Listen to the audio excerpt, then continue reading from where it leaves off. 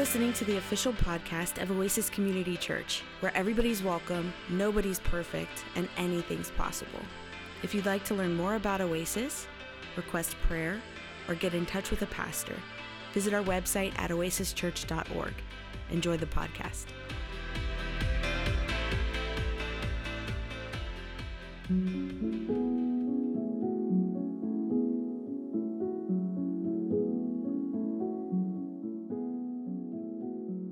Because children have abounding vitality, because they are in spirit fierce and free, therefore they want things repeated and unchanged. They always say, "Do it again," and the grown-up person does it again until he is nearly dead.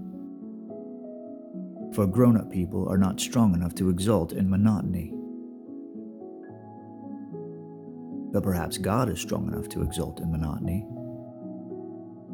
It is possible that God says every morning, "Do it again," to the sun, and every evening, "Do it again," to the moon. It may not be automatic necessity that makes all daisies alike.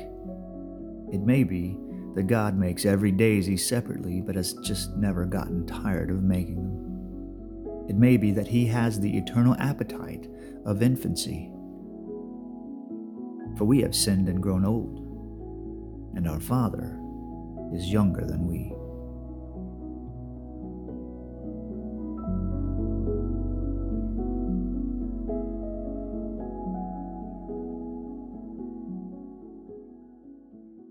Good morning, everyone.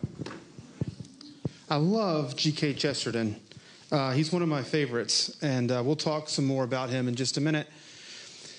So this Sunday is the first Sunday of a new series for us. It's the Epiphany season, and we've titled this series The Gospel Truth. As Chesterton was saying in this quote from his book, God is a creator, and God doesn't tire of creating. God doesn't get bored.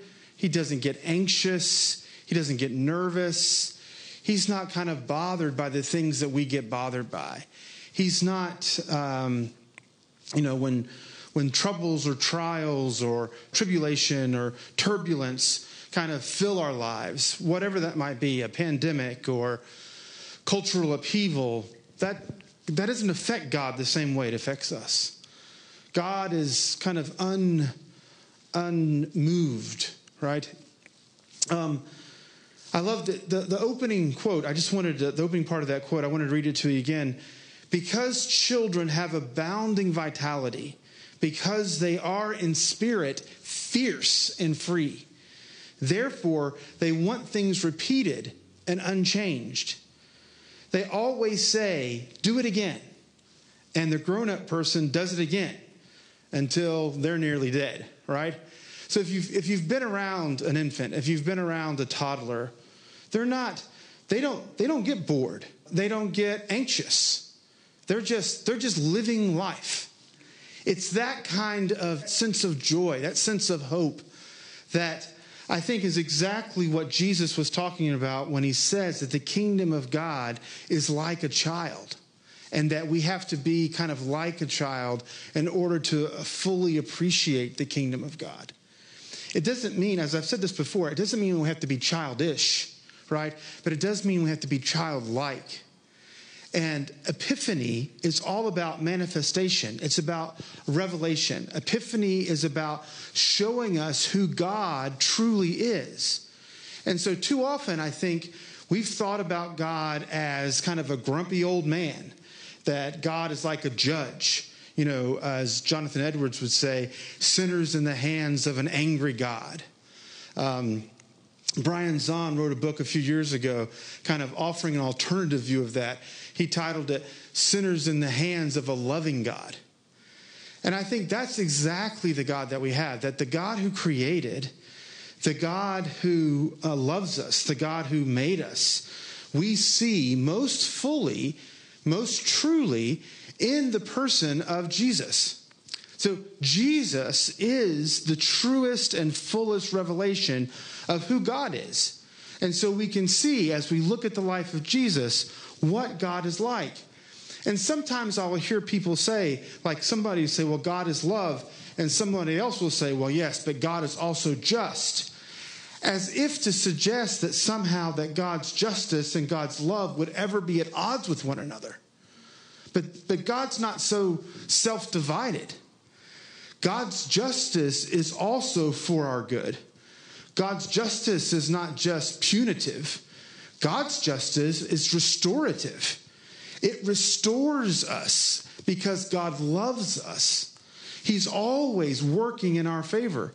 And he is just infinitely happy and joyful. And it's that life that he has to give to us. So today, on the first day of Epiphany, it is the tradition of Christian churches to celebrate the baptism of Jesus, which was an epiphany of who Jesus is, right? He is the beloved Son of the Father. We'd like to start by looking at Mark chapter 1, verses 4 through 11. So here we have, in Mark chapter 1, John the Baptizer appeared in the wilderness proclaiming a baptism of repentance for forgiveness of sins. And the people from the whole Judean countryside and all of the people of Jerusalem were going out to him and were baptized by him in the river Jordan, confessing their sins. Now John was clothed with camel's hair and with a leather belt around his waist, and he ate locusts and wild honey. He proclaimed, "The one who is more powerful than I is coming after me, and I am not worthy to stoop down and untie the thong on his sandals. I have baptized you with water, but he will baptize you with the Holy Spirit." In those days, Jesus came from Nazareth of Galilee and was baptized by John in the Jordan. And just as he was coming out of the water, he saw the heavens torn apart and the Spirit descending like a dove on him. And a voice came from heaven, "You are my Son, the beloved. With you I am well pleased." Amen. So there are a few features of Mark's account of this telling, right? So all the Gospels in one way or another will talk about Jesus' baptism. John not so much, but a little bit. But Mark's particular telling of this story has a few features that I want to highlight for us. The first is this, that when Jesus comes up out of the water, Mark tells us that Jesus sees the skies, the heavens being torn apart. It's a word that means tearing. Now, in Matthew and Luke, they'll say that the heavens were kind of opened.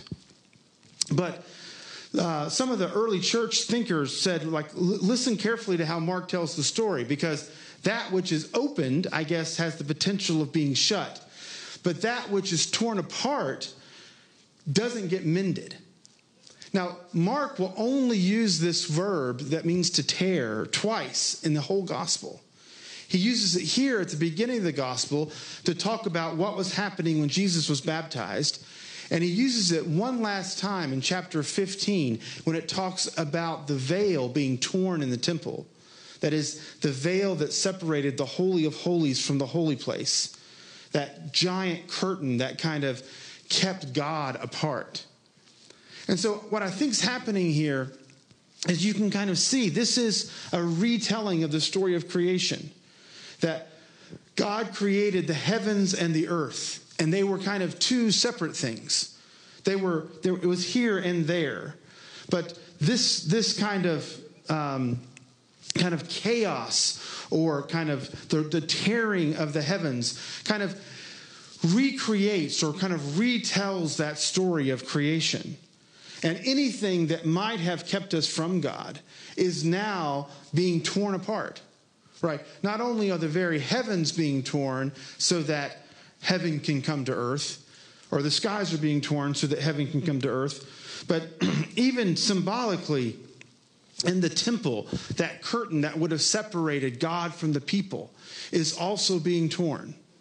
And my prayer is that we might experience just that we might experience that revelation, that we might experience that epiphany, that God doesn't want to be God without us. God wants to be God with us. And being with us is one of kind of God's top priorities. And God is the one that's doing it. So God created, and in this story, we see God recreating, which is part of what I think Chesterton, again, was getting at in his book when he talks about, the sun coming up and the moon coming up and the kind of the daisies kind of being there every day. That's not simply kind of monotony. That's this kind of infectious, kind of eternal, unceasing kind of joy of the Father. In fact, the Old Testament passage for today, which we're not going to take time to read, but the Old Testament passage for today is Genesis 1, chapter 1, verses 1 through 5, which is the opening of the story of creation. In the beginning, God created the heavens and the earth, and it was without void, or it was void, it was without form. And God kind of spoke to it so that it became day and night. Like, all of that is the activity of God. A second point that kind of makes Mark's version of this story stand out a little different is that the other gospel writers would say that the Spirit kind of descends on him, right? It makes it sound like there's this kind of, this kind of gentle kind of presence kind of just floating down. Again, I think that sounds a little bit like the creation story, right? So in the creation story, there's waters, and it says that the Spirit hovered over the face of the waters. Again, that's Genesis 1. And so here we have waters. We have the water of the Jordan River. And we see, it says Jesus sees the Spirit descending like a dove. What makes Mark's version of the story a little different is a preposition. Now, I don't want to spend too much time on or put too much weight on any given preposition, right? But it does say this, simply translated, it says that the Spirit descended into him. Not simply on him, but in him. This kind of closeness, this kind of intimacy of the Spirit, right? So here we see in Christian tradition, right, the Trinity. We hear the voice of the Father, or Jesus does. We see the baptism of Jesus. Jesus kind of sees the descension of the Spirit. So we have all of this kind of in the mix. But what might that mean for us is that in the same way that the Spirit comes at his baptism and kind of comes into Jesus, he's coming into all of us, right? That the Spirit is not just close in the sense of like near us, but the Spirit is actually in us. And it's not just in us, but that means that the Spirit is also in the other. Like, it's impossible for you to meet someone in whom the Spirit of God is not in. So, sometimes you'll hear theologians talk about the omnipresence of God, meaning God is everywhere, or the omniscience of God, meaning that God is all-knowing, or the omnipotence of God, meaning that God is all-powerful. I think we probably should speak more of the omnibenevolence of God, that God is all good and God is all loving. But that one doesn't often get mentioned as much as the others, but it probably deserves more of our attention. But in particular, this idea of omnipresence, that God is everywhere.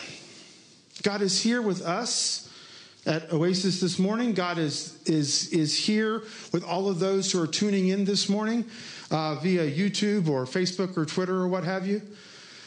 And God is with all those who are watching this on replay. But God is so close that God is actually in us. And not just in us, but in, quote unquote, them. Right? So von Rushbach, he was a German mystic, kind of a Christian monk. He would say that when we talked about the way in which where God is, that would mean that God is even in the heart of the unregenerated person. Like there's no place in which God is not. I'm emphasizing this. I'm kind of hitting it pretty hard because I think this has a lot to do with the way in which we should think about others and the way in which we should treat others and the way in which we should act about others. So we put out a call, for volunteers who would come to Blessings and Hope, because when we provide or help to provide groceries for people who are hungry, right, we're doing it for those that God loves. We're doing it in whom God is. And when we think about others, particularly when we think about others in ways that might often be kind of divisive, we have to remember, it's necessary to think that God is in them. This kind of third point, Mark, and Luke will do this too, but Mark records that Jesus personally heard the voice from heaven. Notice the second person singular. Lots of grammar today, looking at prepositions, looking at person and number. Forgive me for that. So the second person singular. This is not a third person like announcement. This is my beloved Son, in whom I am well pleased. Right? This is the second person. It says, you are my beloved. In you I am well pleased. Now, later in Mark's gospel, there's a story where Jesus goes up on a mountain and he's transfigured, and Peter, James, and John see Jesus in kind of all of his glory. And in this kind of visionary experience, they all see Moses and Elijah. And a cloud comes down and covers the mountain. And a voice comes from the cloud and it says, "This is my son." It's in that third person. And it says, it doesn't just says, "This is my son." It's, "This is my son. Do what he tells you to do." Right?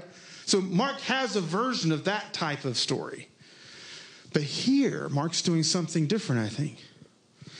Here, as Jesus is coming out of the water, he sees the heavens torn. He sees the Spirit descending into him. And he hears the voice of the Father saying, "You are my beloved. In you I am well pleased." This is exactly what happens at our baptisms. We are baptized into Christ. We are made new. Heavens are torn. Creation starts again. Some of the early thinkers would talk about Jesus being the baptism of Jesus being the first day of the new creation. It's referred to as the 8th day. So we know in the Genesis story there are 7 days of creation, or 6 days in which God created, and then the 7th day of the creation story he rests. But then at Jesus' baptism, this is like the 8th day. This is that new creation. That God is not just the one who kind of started these things. We're not deists. We don't believe that God was just a clockmaker and he kind of started things and then has gone on break for the last, 15 billion years or something.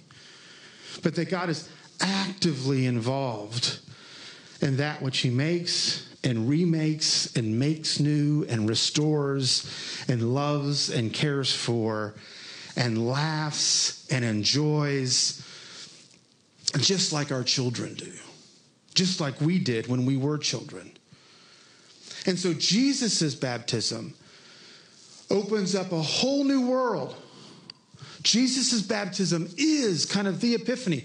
In Mark's version of the story again, because we're telling Mark's version today, right? There is no nativity scene in Mark.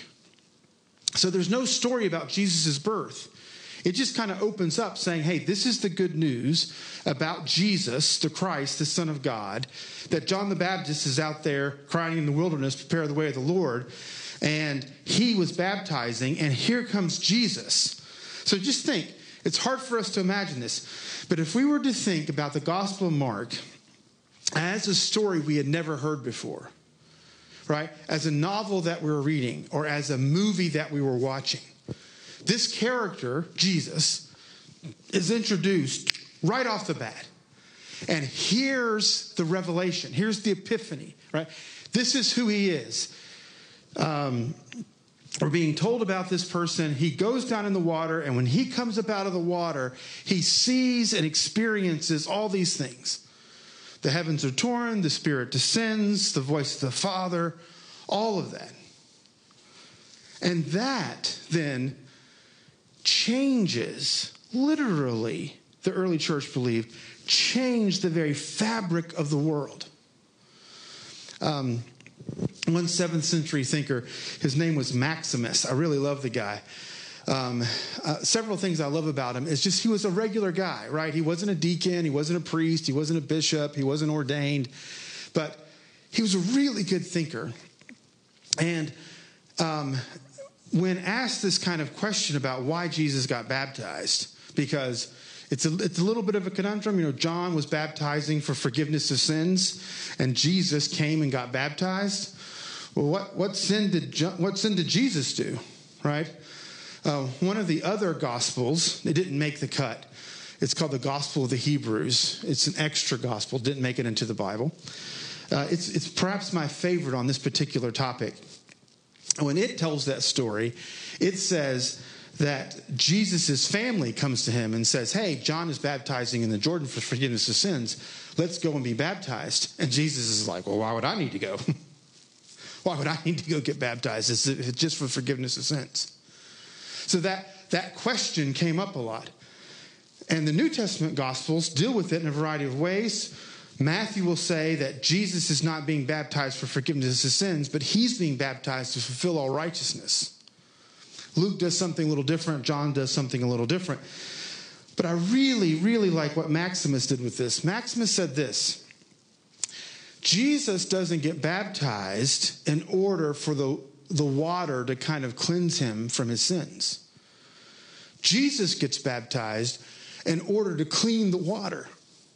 So the water could then be used to clean the rest of us.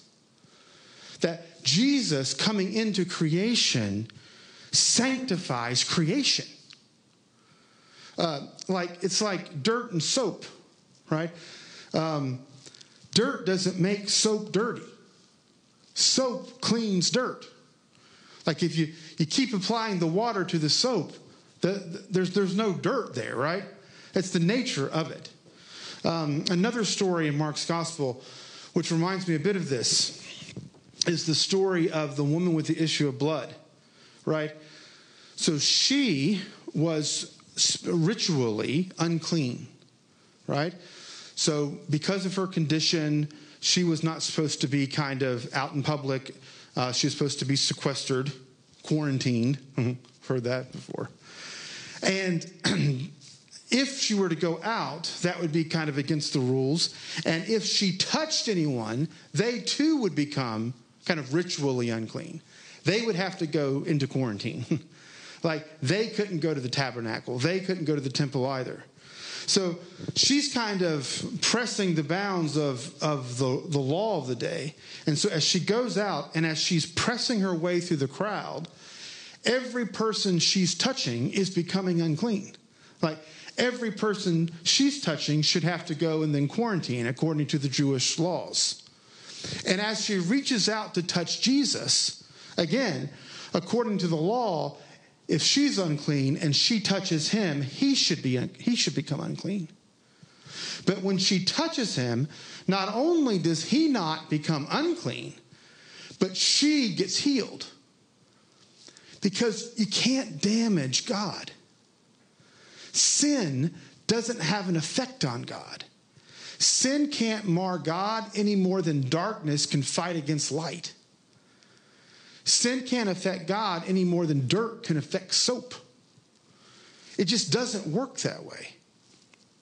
That's why this is such good news. Like the whole series is titled The Gospel Truth. And the gospel truth is this: that our God, who is the creator of all things, is the recreator, right, of all things, and makes us new. And that Jesus kind of coming into the world and Jesus being baptized sanctifies the very world in which God created. It sanctifies the air, it sanctifies the land, it sanctifies the water. That's the effect that God has on things. Things don't mar God. God cleanses, God renews, God refreshes. And I don't know about the rest of you, but I could use a little bit of refreshing. I'm a little fatigued. I'm a little weary.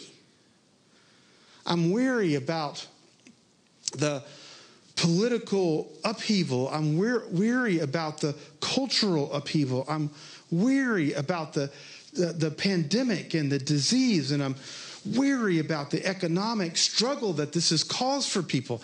I'm tired. I need a refreshing. I need those waters of baptism to rush over me, to make me new, to revive me. And I think that's exactly what this holiday, this day is supposed to do for us. One writer said this: as much as Christ's nativity was for all people, right? So Christ's birth, that's for everybody. So was his baptism. His baptism was for everybody. For in that action, the baptism, was a baptism of the entire planet. The entire earth became open to the salvific action of Christ through his baptismal immersion in the water. Chesterton quote ends with this, and this is what's been resonating in my mind and heart this last week as I've prepared to talk to you. The last line of that quote that we showed in the video, it said this: it may be that God has the eternal appetite of infancy, for we have sinned and grown old, and our Father is younger than we. For we have sinned and grown old, and our Father is younger than we.